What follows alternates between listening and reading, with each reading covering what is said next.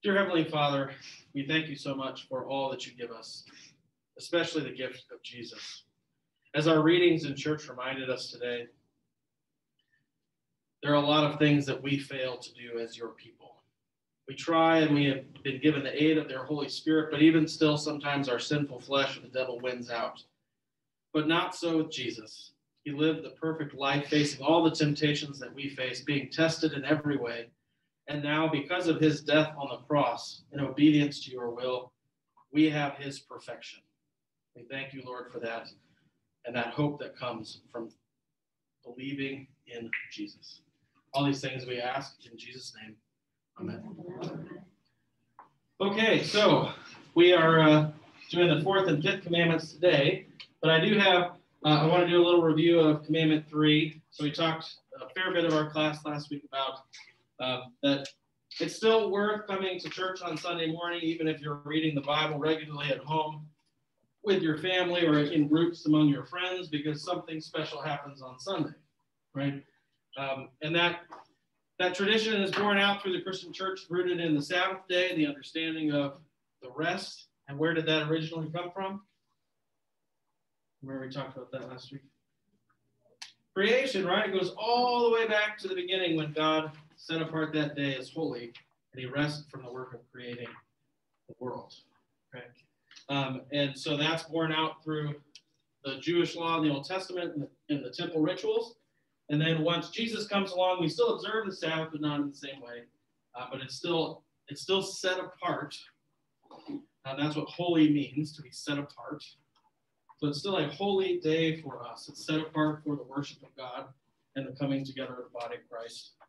And for us, one of the things I wanted to clarify is a lot of times when we talk about worshiping God, what usually comes to mind is what? When we say worship God? Sunday morning. And what particularly about Sunday morning is worshiping God? Going to church, all right. What do you do when you get there?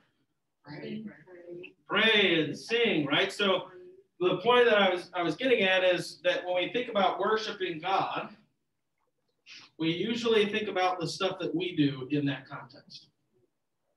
We often don't think about, and this is the truly restful aspect of Sunday morning, the work that's being done to us and for us by God.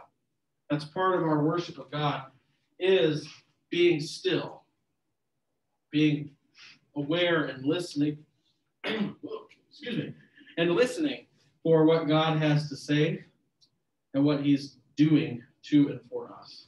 Okay? So the drama of the worship service is this back and forth. And it really perfectly highlights our relationship with God and Jesus, right? It's the singing of prayer and praise in response to the works of grace and mercy that God does on our behalf. And so there are parts of the service where we're actively involved.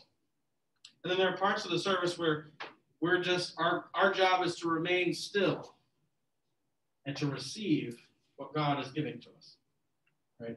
And so that is sort of the drama that we highlighted there. And I think it highlights the uniqueness of what is being done on Sunday morning is the gifts that God is bringing. Okay? Through his word, that's not only read but spoken through the office of the pastor, as well as the reception of communion. The other thing we highlighted was usually when we're thinking about the way we do those things, we only think in terms of like a single life, 60 to 80 years. But what does God have to think in terms of? Eternity, right?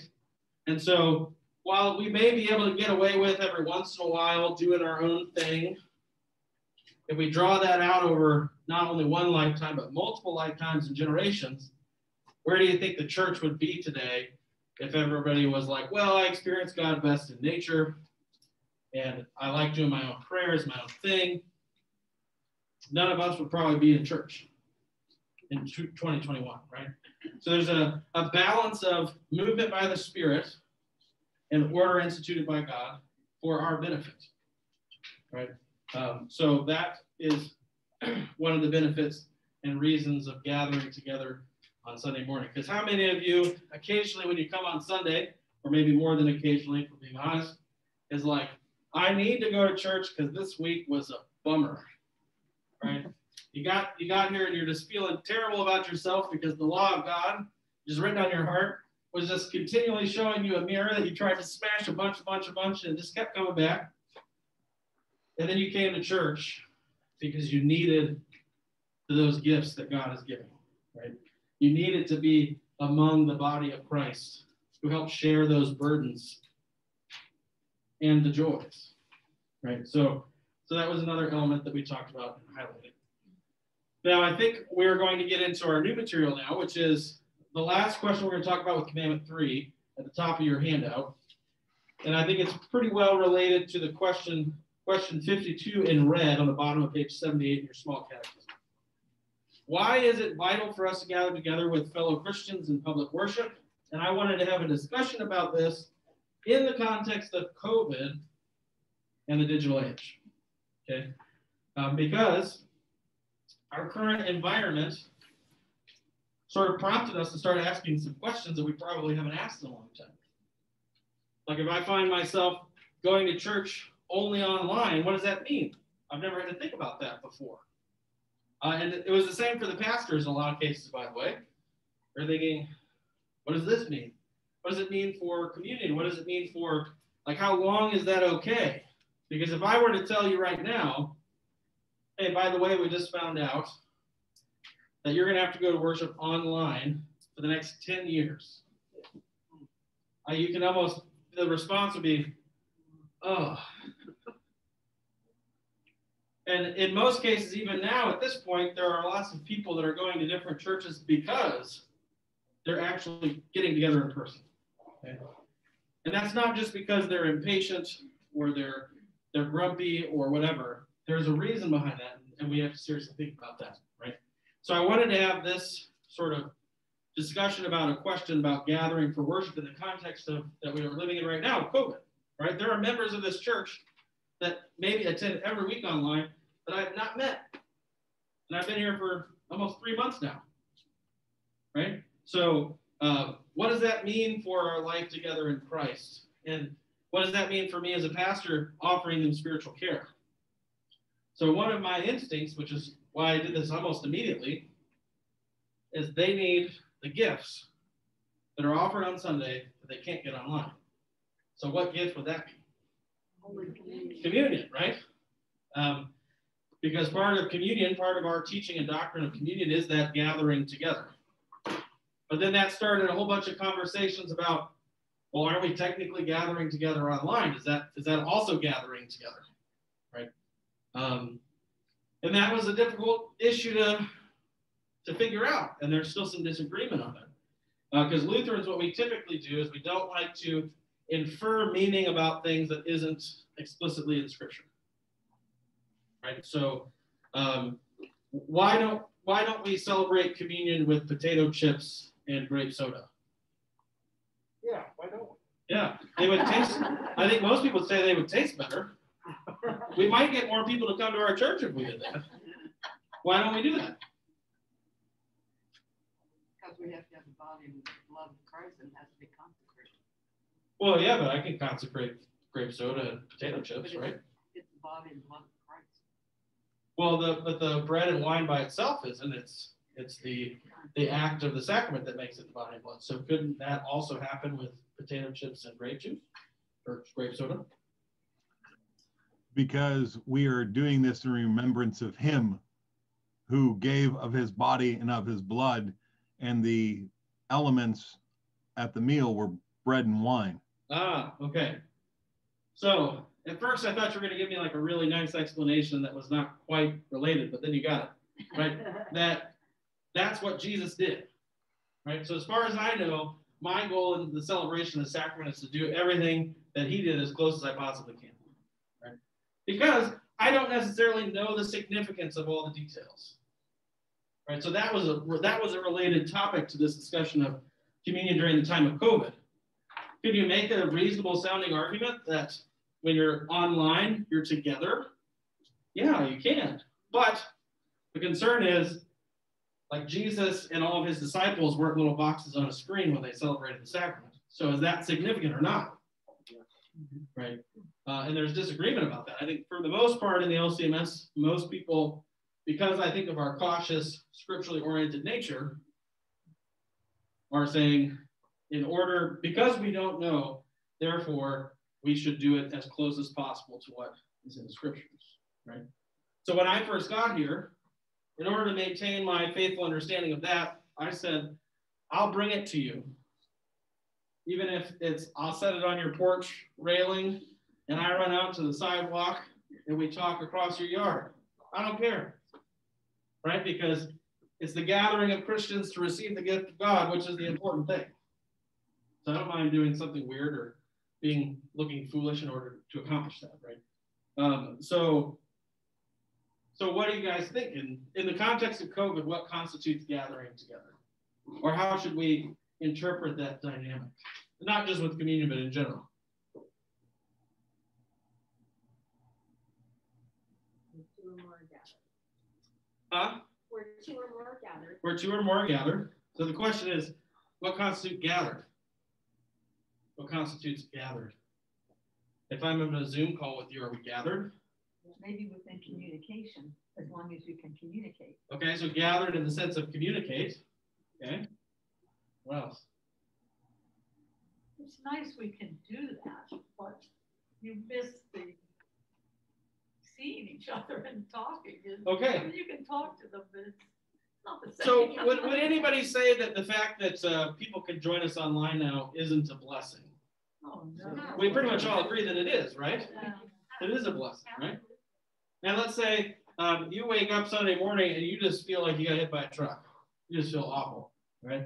Maybe you're nauseous, you have an awful headache, or whatever it is, and you decide that it's for the good of yourself and others, you shouldn't go to church that day. Well, now you have the option that you can go to church on your couch, and you can moan and groan and be in your sweatpants all you want. You're not going to bother anyone. That's a great thing, right? Or maybe in the context of family, you're trying to wrangle all your kids to go to church, and it's just a nightmare in the morning, right? Multiple accidents, some not staying in diapers, and just craziness. And you know that if you go to church, you're going to be like 35 minutes late. And you don't want to be that family walking in, everybody turns and stares at you, wonders why you're 35 minutes late. And so most families just decide, I won't go today. But now they can watch online. But what Janet said, I think, also highlights another aspect that most people agree on, including those who are watching online, that something's missing. So while it is a blessing and it provides us flexibility and options, the natural reaction, if I told you like, hey, Pete, hey, Barb, hey, Bob, you're going to have to watch service online for the next 10 years, I think most Christians will be like, I'll risk the death at some point, right? Because there is a recognition that while it is a blessing, it falls short in certain aspects, which makes that's what makes that difficult, right? So the question is, where as the church, where do we encourage people in the freedom of the gospel to be like, look, if you're at risk, in this particular case because of COVID, if you're particularly at risk, stay home. And you're still able to hear God's word, and you're still a part of our congregation, you know, in a sense, just as much as if you were here physically. But as a pastor, I'm always thinking in terms of spiritual care. So if I know somebody who normally is here every week hasn't been here in person for like 8 months, what should my thought be? Immediately you give them a call. Yeah, I should give them a call because I should see, how are you doing? I know you can come online and stuff like that, which is great, but there's also something missing. Personal. Yeah, right. And there are other ways that you're disconnected that you normally wouldn't be either, right? How many of you find out things about people you care about here when you see them on Sunday morning, right? And if you don't see them regularly on Sunday morning, they could have a family member die, they could be in the hospital and out of the hospital 3 times, you had no idea. And how do you feel when you find that out 4 months later? Usually not great, right? You feel like, oh my gosh, I let them down as their brother or sister in Christ because I had no clue that was going on. Yeah. And here we have another, problem along with it. A significant number of the extremely active, involved people are no longer coming to church, period. And with being a brand new pastor here, that's really tough because you don't know who they are and things like that. Right, right. Yeah, that's what I was just saying. Like, somebody could have been here literally every week online since I've come here, and I still haven't met them. Right. And Pastor? Yeah. One thing that we also want to be aware of, while I totally agree being in person is the best choice because of the interpersonal relationships and feeding and encouraging one another, one of the things that this online scenario that we've developed has, one of the blessings that we've received is how many people who haven't been able to come to church because they were shut-ins or whatnot, and now get to see our church family, and they haven't in years. Right. Yeah, exactly. Right. And so not only is it a blessing in the immediate sense of what we're dealing with, but it's a blessing in other ways, which is exactly right. And so it's important when you're going through a situation like this, and I'm putting this in the third commandment context because it's most directly impacted the attendance of your Sabbath day worship, that you acknowledge both sides of those conundrums, right? Because I want to be aware enough, not only myself, but the other leaders of the congregation, in order to offer spiritual care for people who are in potential spiritual danger because they're missing things that church normally provides them. But also, I don't want to unduly burden their conscience by making it seem like that it's not a great thing in many ways that allows them to be a part of this when they otherwise wouldn't be able to at all, right? And then on top of that, in the middle, I think there's a spot for certain things like communion where, given the situation, here are the adjustments I need to make in order so that you receive this gift. Right? That's my job. I mean, God wants this gift to you, and I have to give him an account if you don't get it, right? And that account would involve me basically, if it's because of me that you're not getting it, then I have to give an account for that, right? So that's why I'm going to go out of my way in this sort of environment where I think that's something when you're online that you're missing, right? So I'm going to make it to where, because of the situation, and because there really isn't anything wrong with just worshiping online for now, especially if I can bring in the other blessings in a safe way for you. Does that make sense? Yeah, Bob. I think what really touched me was, and again, you're here now, and that's wonderful. But even before that, I love the heart of the elders and everybody that we try to present that communion to them, but we knew that it was important. And we had other options. But you're making, now that you're here, you're even making them better options. Right. Yeah. Yeah. And I think too one of the ways the Lord uses situations like this is sort of in the line of absence makes the heart grow fonder. In that maybe I was, and this was certainly me, I was taking for granted the fact that I went to church every Sunday, and in my old call, we did communion every week. So you're just like, it's part of your worship rhythm, in a great way. But then all of a sudden, COVID hits, and we basically pretty much completely shut down for like a month and a half. And then all of a sudden, there's all these things coming up in my life where I was like, oh man, this is why I was at church, or this was, where I was supported at church in a way that I'm not now. And I didn't even realize it because I just took it for granted until I don't have it anymore, or I don't have the same sort of access to it anymore, right? And that's sort of why it prompted all these discussions about things like communion. Because when was the last time you really seriously thought about what communion is, what it's for, and in the context of COVID then, what lengths I should go to receive it? Right, so that there's a reason it prompted all those sorts of discussion, is that all of a sudden the church was like, wait a minute, this stuff's really important, and now we have like a wrench in the gears on how we normally dole them out, which is always going to prompt sort of an introspective questioning of, okay, is this an appropriate way to do it, and why? Is this inappropriate, or why? What's really going on here, and those sorts of things. So I just wanted to kind of bounce that around a little bit with you guys, just as a way of triggering thoughts about, is it okay to worship online for now? Yes. Do most people want to do that for 10 years? No. Why? right? And sort of understanding that balance where I think on your handout I put good, better, and best, right? So have you ever heard the saying, don't let the perfect be the enemy of the good, right? What's the perfect ideal situation?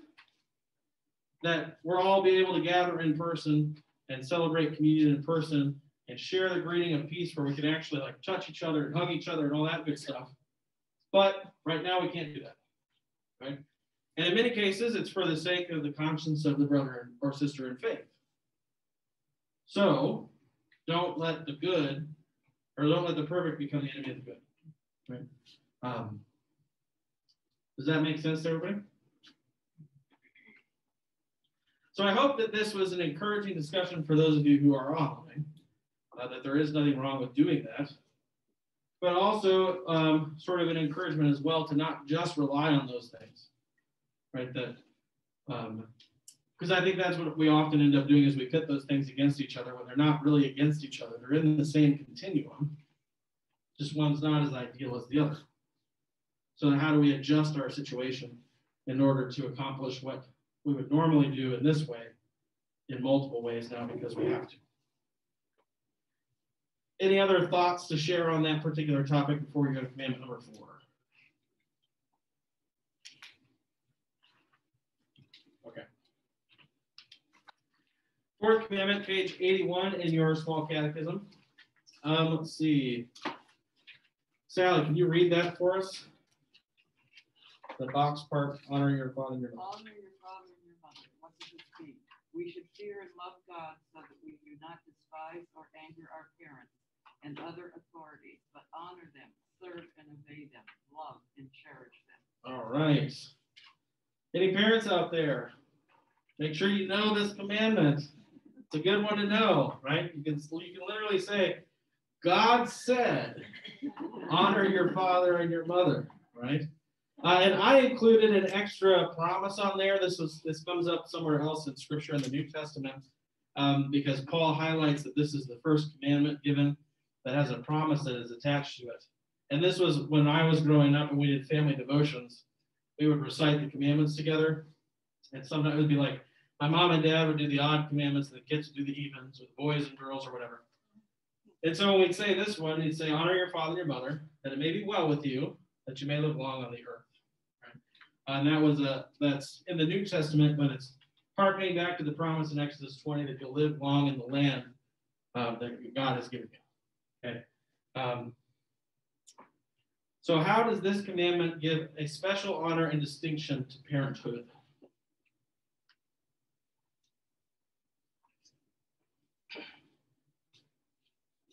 Yeah. I think I don't know whether it's implied or explicit, but indicates that God has put parents in their positions and that parents essentially exercise their authority as something that's been ordained by God. Okay, so the answer was that God has placed parents in their position and given them their authority in order to carry out their work on his behalf, right? So the phrase that I like to describe that reality, that's correct, is that you're the primary representatives of God on earth for your children. Let that sink in for a moment. Both the good and the potentially scary realities that brings with it. Okay? And what that means is that your authority is derived from God within the vocation of being a father or a mother. And you are the number one relationship with those children spiritually, whether you want to be or not. There's a reason that it's the first commandment on the second table. Right? The second table of the 10 Commandments relates to our relationship with other people. What do you think a 2-year-old primary relationship with other people is? His parents, right? So when you're 2 years old, hopefully you don't have to worry too much about stealing and murdering and fornication, okay? But you are very concerned with honoring your parents, right? And that relationship there. being in right understanding. Okay. So how does it make you feel to know that you're God's representative on earth to your kids? I have a mask on, but I'm smiling as I ask that question. It's a daunting responsibility, yeah. So that there's a bit of like holy awe of like, oh my goodness, like really? That's my job? Yeah, yeah. What also comes along with that? It is a blessing. In what way? Think of that term, God's representative. What does that mean? We have to follow what he wants us to do. Be like him. You have to follow what he wants you to do. Okay. Discipline. Okay. All of that stuff is according to whom? Is it according to you? No, right? So the comfort and the blessing is that as a representative of God, you don't have to come up with a bunch of unique and new ideas, right? You're being a father or mother in the way that he's prescribed that vocation to be. Right? In the same that while it is a daunting thing for me as a pastor to realize how much my words matter to other people, it's also a comfort because I'm not speaking here on my own authority. I'm relaying information to you from God, right? Through the study of his word. That's my job. So it isn't my job to speak on my authority to say, well, personally, I think this is a really good idea. We should do this, this, and this. Like, you don't really ever hear me say that in a sermon. What I say in a sermon is, here's what God is teaching us through what we heard read today. And here's what God is saying about this particular issue. Yeah, Cooper. Oh, you can see from there. That's great. So, yeah, I just wanted to say one thing is that we should be encouraged by the fact that we do have a lot of influence over our children, at least when they're young, right? And that, that's really unique because it's taken me a long time to appreciate how little influence I have over most people in my life, and it could be brothers or extended family or friends, and we might at some time think, oh, I'm going to convince them of this, right? It's easy to think that, but with our children, especially young children, they really do look up to us. And so it is certainly that obligation, but it's positive because they'll listen to us much more than most people in their life, at least at this age. Right. Yeah. One of the things Cooper was saying is that the influence that you have shouldn't necessarily only be seen as daunting, but it's also seen as a blessing, right? That you have the opportunity to influence your children through sharing the gifts of God through word with them. And the other thing that was on my mind, Pastor, when you were talking about the relationship that this kind of speaks to in terms of us and God, we are children of God. And, our work here on this world is to serve and do God's work. And I think that as parents, we are essentially, we take on that authority figure just as God takes on the authority figure for us.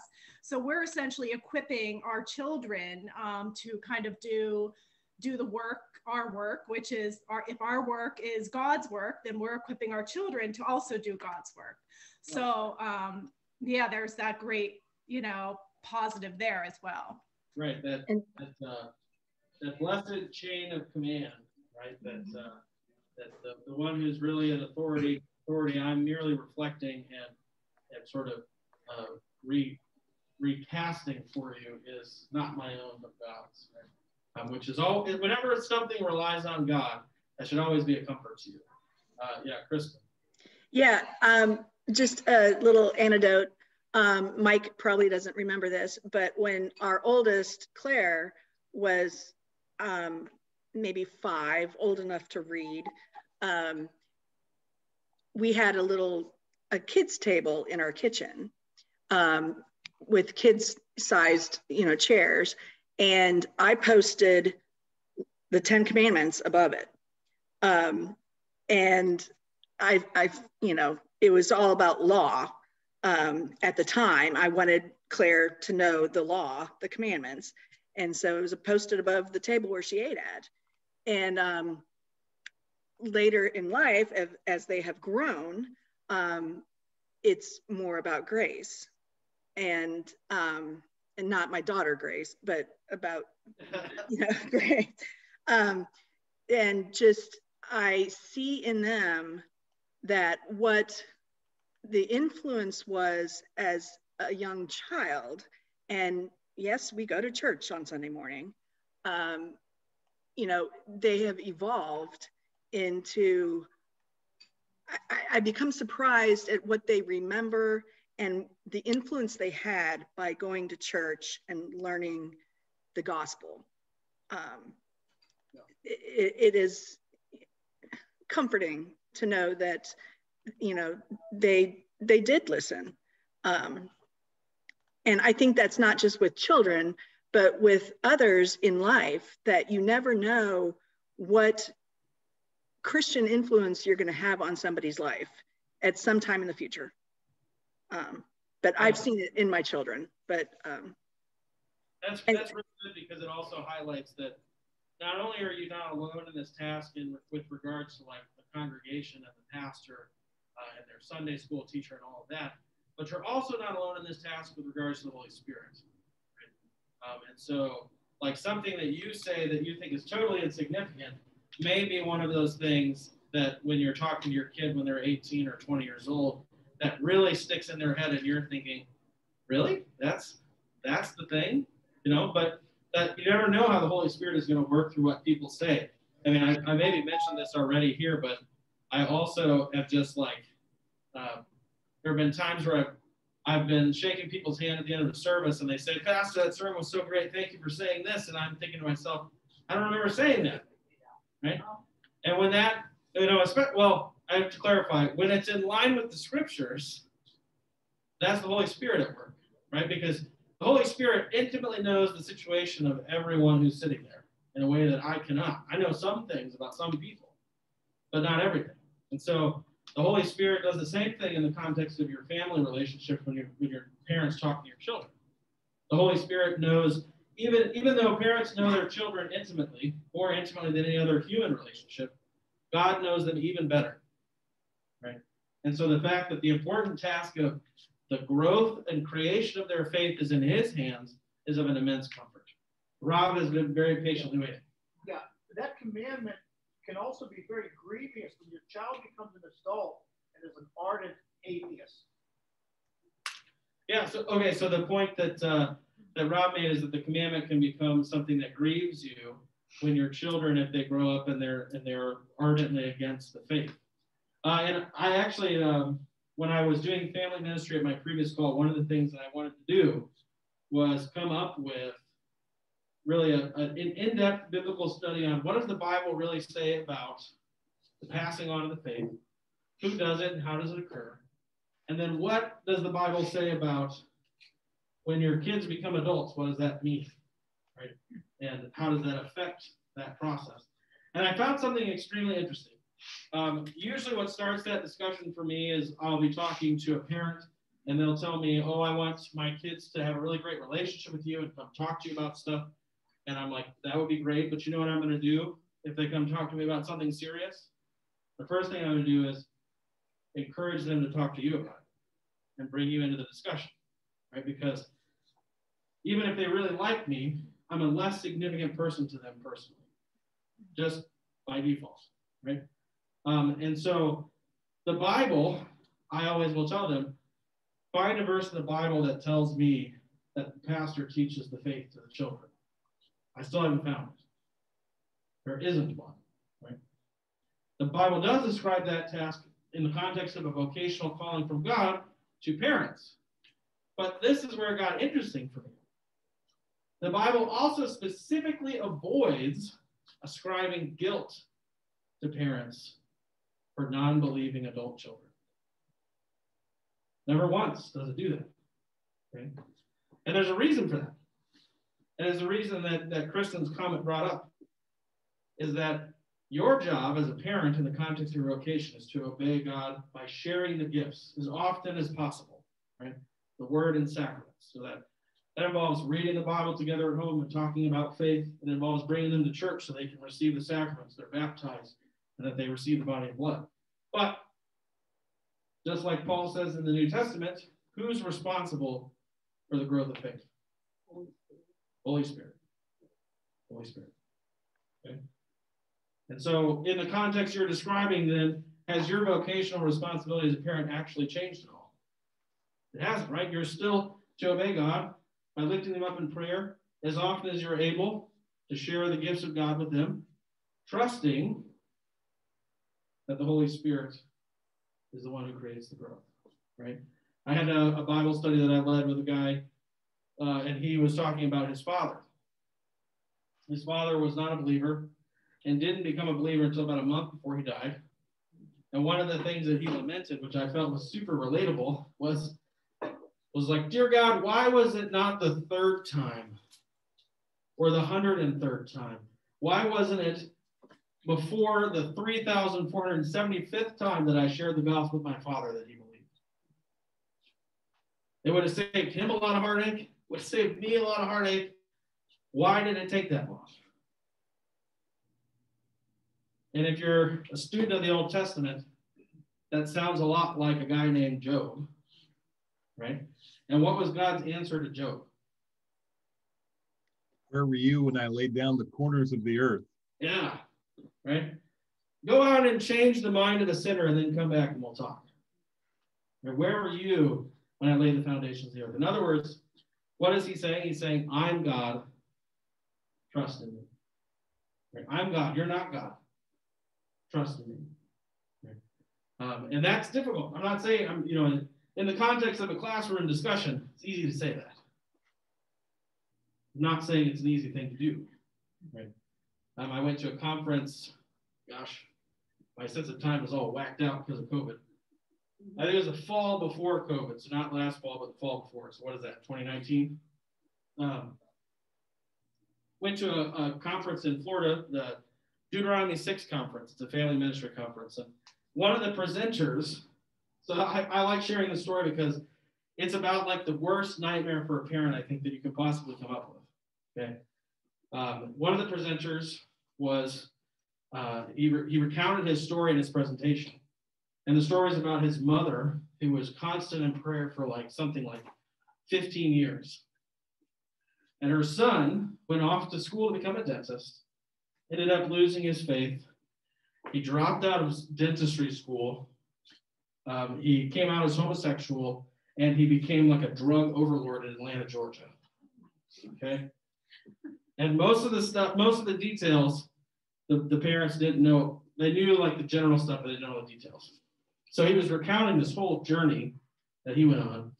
And he, wakes up one morning, there's a knock at his door, and he opens the door, and it's a SWAT team with drug dogs, and he ends up going to jail, federal prison. And in federal prison was the first time he called his mom in years. Right?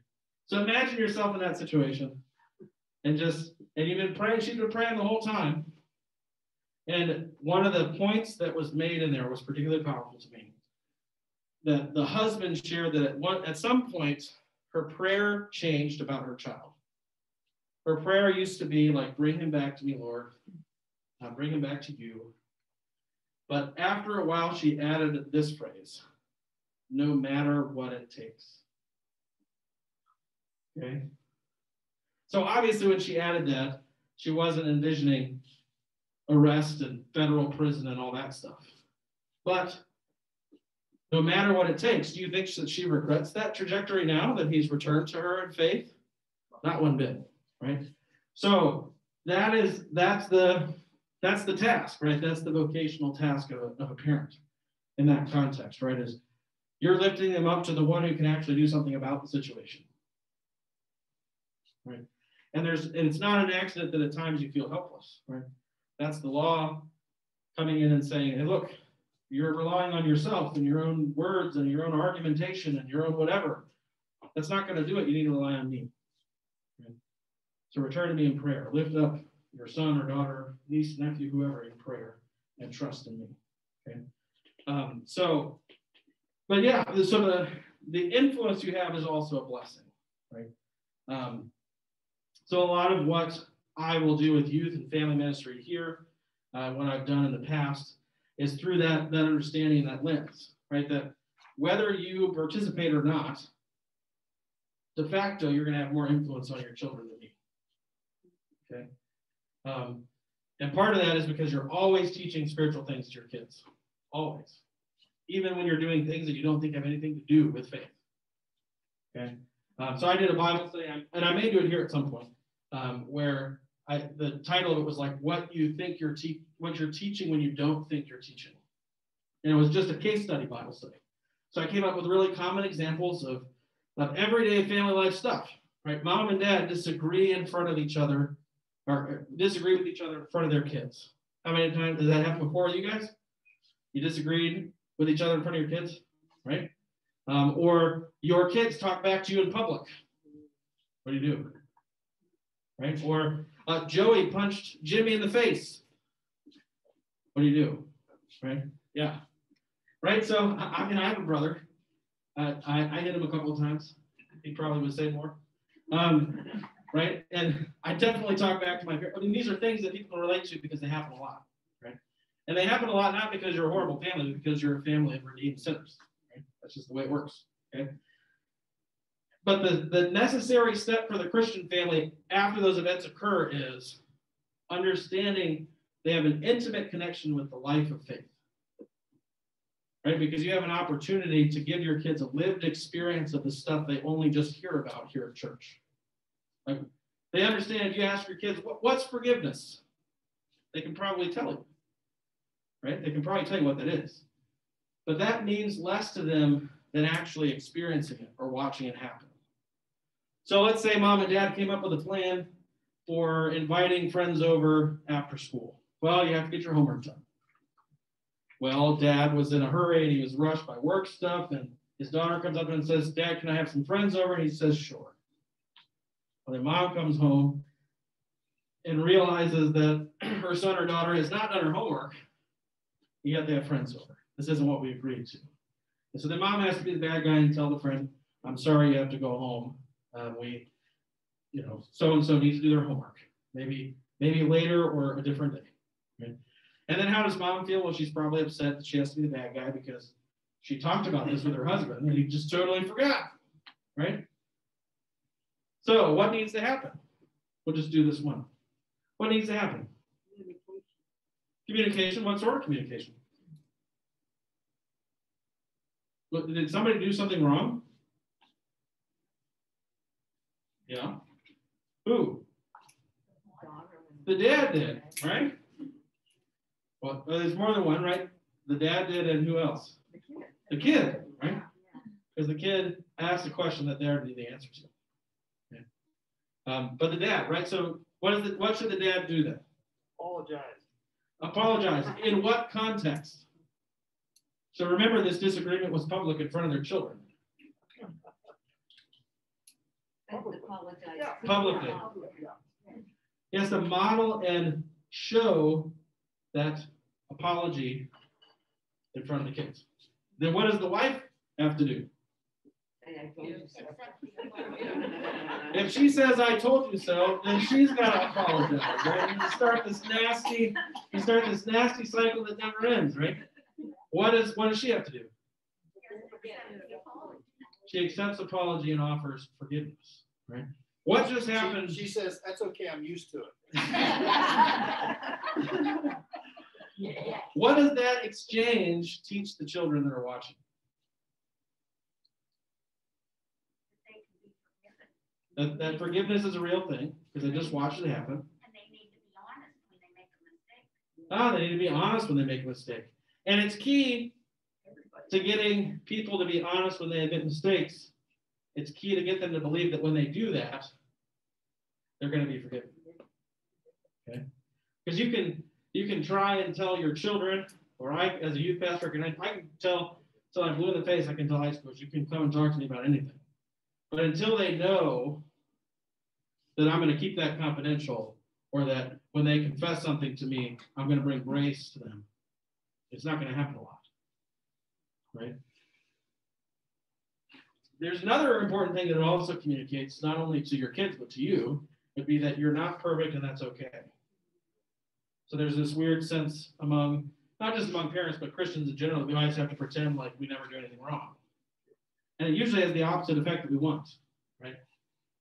It usually, like, I can't tell you how many times, and this is because I'm a pastor's kid, I would date somebody or be friends with somebody who felt like they weren't good enough to be in a relationship with me because I'm like a holy person. I'm like, what are you talking about? Like, you're not talking to the right people. Talk to my brother or my dad or my mom, right? I'm not a holy person in the sense that you're thinking, right? And you definitely don't want to give that impression to your kids either, because then they won't talk about that stuff, because they don't know what the forgiveness is like. They think that the Christian life is one of like pretending, because on some level everybody knows it's pretend. That you're like, oh, I'm a great person, I got everything all together, I never have any problems. When we do have problems, it's always somebody else's fault. Right? On some level, they get that, right? So that's just sort of an example of the importance of the vocation of the parent, because not just because of the formal church stuff, but your everyday life is connected to your spiritual life. They're not two separate things. They're one and the same. And you're always teaching stuff. And the reason that I highlight that as well is that by not participating in any of those things, you're also teaching something. So there's no neutral spot. So that's what our culture tries to convince us about the fourth commandment, is that it's no big deal. Like, one of the things I heard all the time growing up from my friends and their parents was, well, I don't want to influence my children's choice about this. I want them to make their own decisions. You are, by definition of who you are to them, influencing their decisions. There's no spot where you can stand where you're not influencing their decisions, and you're not teaching them something about, like, central about life, right? So if your kids are wondering questions about sexuality or what's truth or whatever it may be that's being prompted by the world, and you step back, what are you teaching them? Don't come to me with this stuff. I don't know the answers. Or if I do, I don't want to tell you. Right? That's teaching something. It's not a neutral thing. Right? And in the context of the fourth commandment and the vocation of parenthood, that would be a sin. Because God has placed you to be that person for them. So effectively what's happening when that occurs is you're just abdicating the call that God has placed in your life. Right? It would be like me showing up on a Sunday morning and saying, I don't really want to preach today,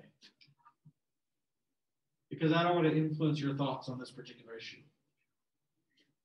Is that a neutral thing for me to do? Certainly not, right? And it would be irresponsible of me, not because I'm a super important person, like in and of myself, but because I have a job, a call from God that he wants me to do. It's the same with mom and dad. So parents know this verse or this commandment because it is important to draw that connection between what you do as parents and where it comes from and the purpose that it has. Because one of the main things that many of my friends who grew up in the church and then fell away from the church would say to me is, well, Jesus didn't really have anything to do with my life. And at first I was just like, what are you talking about? He's connected to everything. But as I got older, I realized the only reason I thought that way is because my parents helped me make that connection. Like, if I got in a fight with somebody at school or I misbehaved at church, we were having a faith conversation about that. And the way that I behaved incorrectly was always drawn back to the law of God. And then the forgiveness that I received as a result of behaving incorrectly and being repentant and sorry about that was connected to Jesus. And that stuff happens all the time. How many times do your kids screw up? How many times do you screw up? Every day, right? So just think of those as, those are everyday opportunities to bring the gospel into your life and the lives of your children. Can I say something? Yeah.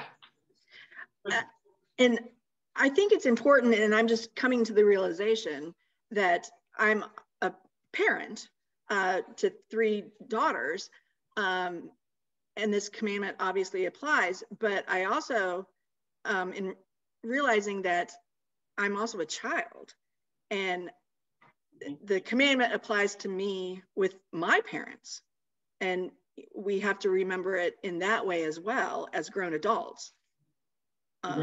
Yeah, so the point was made that, you know, when you're a parent with children who live at home, or maybe they're in college or they're grown, if your parents are still living on this earth, this commandment still applies to you as in the vocation of child, right? That's exactly right. Now, some of you may be thinking, and you'd be correct to think, doesn't the vocational responsibility change as time goes on? Right? And Kristen sort of highlighted this a little bit in her example. Your role as a parent is very different to a 3-year-old than a 17-year-old. Right? The basic orientation of guiding them to Jesus through word and sacrament doesn't change, but the ways in which that occurs does. So that's important to realize that. And some parents have a difficult time with that, where like when your kids go off to college, you can't call them on the phone and say, you have to do this, this, and this. How's that going to turn out for you? Not really good, right? Because they're supposedly adults, and you've been telling them that they're now adults. But then when you call them on the phone and treat them like a child, usually doesn't go well, right? And then you're transitioning into a new role with that stuff, right? Counselor, advisor, backboard, etc. Now they should still be obedient to you, but the role in which you're playing in their life as far as direct obedience goes is changing a bit more. Excuse me, a bit differently. I need to drink some of my coffee just a second.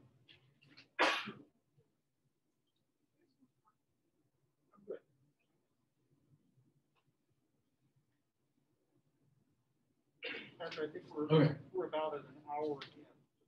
Okay, thank you.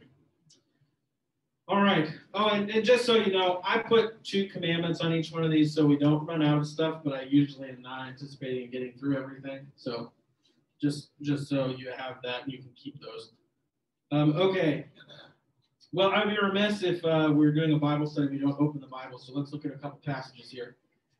So let's see. Rob, can you look up Ephesians 6, 1-4? Actually, I already have Ephesians. Oh, Cheryl's got that. Can you look up the Romans 13, 1-2? And Russ, can you look up Acts 5, 27-29?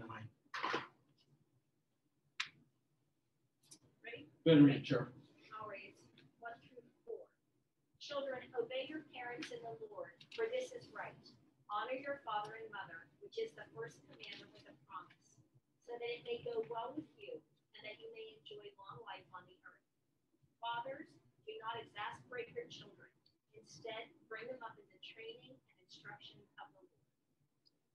All right. So, parents, I want to circle that one. But don't forget the last verse as well, right? It isn't just, hey, look, kids, God says you have to listen to me.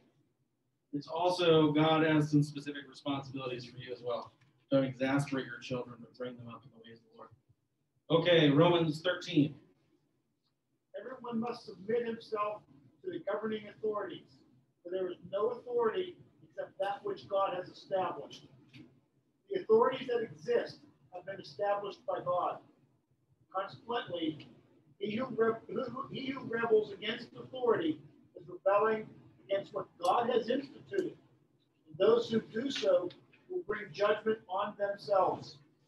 All right, so important to highlight, we were focusing on the parental authority here, but this verse is really, by extension of the parental authority, about earthly authorities, period. So we include governing authorities and societal authority, like your teacher in a classroom, your professor at school, etc. So he's highlighting there that connection we talked about already, that all of those earthly authorities derive their authority from God. Okay. What's the exception to listening to them? There's one exception. They say something contrary to God's law. Yeah, when they're trying to get you basically to do something against the authority that is the source of their authority, like doing something against God's will. Very good. All right, Acts 5. And when they had brought them, they sent them before the council, and the high priest asked them, saying, "Do we not strictly command you not to teach in this name, and look, you have filled Jerusalem with your doctrine, and intend to bring this man's blood on us. And Peter and the other apostles answered and said, we ought to obey God rather than men. All right, so if you've been looking for that, we ought to obey God rather than men verse in the Bible, it's there in Acts 5. And that's an example highlighting when the earthly authority steps outside of their bounds and tries to ascribe things which God does not give it, which really in this case is actually against God himself, then we follow the example of the apostles and say, well, my number one obligation is to follow the will of God, not the will of man. Okay? I think that you could have a whole study on what that actually means. Yes. Because that's sort of a loophole for everybody to do anything, right? To justify lots of different things. Yes. So the point was made that we could do a whole study on just Acts 5 because it's a severely misapplied passage, or has a lot of potential to be misapplied, which is true. But that would then go back to the importance of knowing what is establishing the authority for your belief, right? So for us, we're guided by the scriptures. So with the scriptures can clearly, it doesn't always speak to everything, so there's still the potential for some confusion here. But it helps us, at least in a lot of major ways, avoid that pitfall, right? That I can't say, well, it's against God's law because I'm not going to listen to you, or I'm going to rebel against you because I don't like you. Well, sorry, according to Scripture, that's not a sufficient reason. So even if you have a personal animosity towards the President of the United States or your particular representative or whatever, that isn't a reason enough to want to rebel against them or overthrow them. Or as kids like to say, it's not fair, right? What about that? It's not fair. Yeah, that's right. Well, then you have to figure out where you're getting your definition of fair from, which for us is the scriptures. And so I can give you a good response to that, though, as a parent.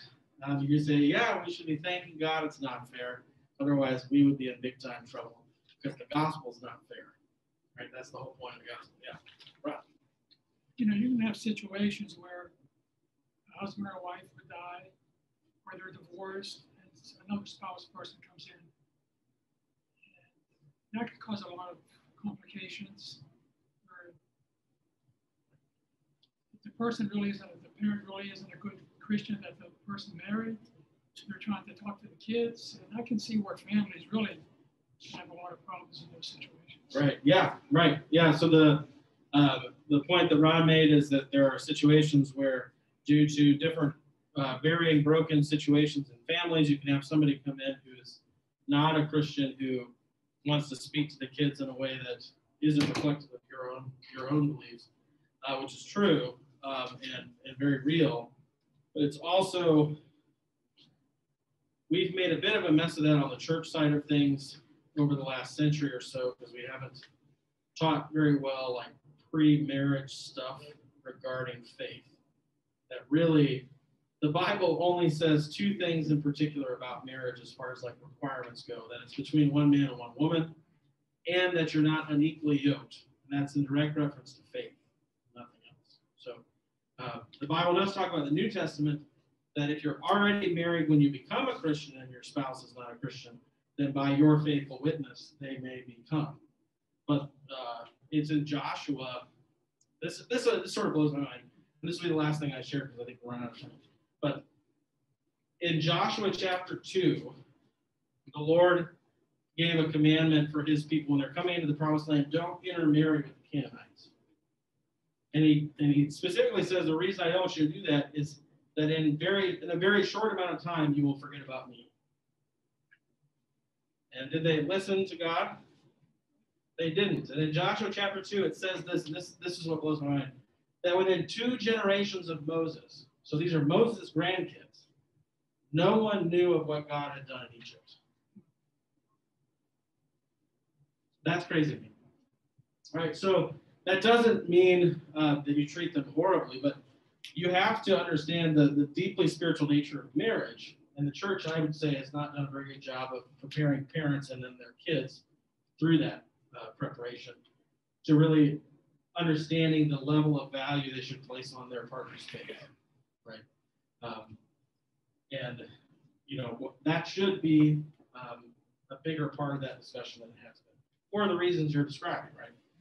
Because it really is a difficult thing to deal with, and something that you're going to be dealing with the rest of your life if you don't do that. So, okay. That's it for today. We will pick up with the end of the 4th commandment and the beginning of the 5th commandment next week. As usual, I just want to say another reminder again. If anything comes up that you have particular questions about, maybe you don't feel comfortable sharing them publicly in the class, email me or give me a call, and I'll make sure to include them either in these lessons or ones coming up. So let's close with a quick word of prayer.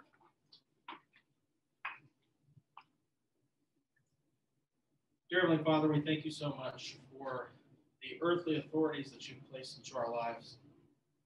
Most especially, Lord, we thank you for the gift of parents. As they are your representatives to us in our lives, we ask that you encourage them, empower them by the grace of the gospel to carry out the vocation that you've given them so that their children may know you, and that by the grace of your Holy Spirit be granted the gift of lifelong faith through the hearing of your word and the receiving of your gifts. Be with us as a congregation as we seek to follow your will with this commandment, so that we may be a positive part of that process, that your kingdom is built up for the next generation and their children and their children's children, until you come again to make all things new. Be with all the people in this class this week. Bless their days until we come and gather again next week to receive your gifts and study your word.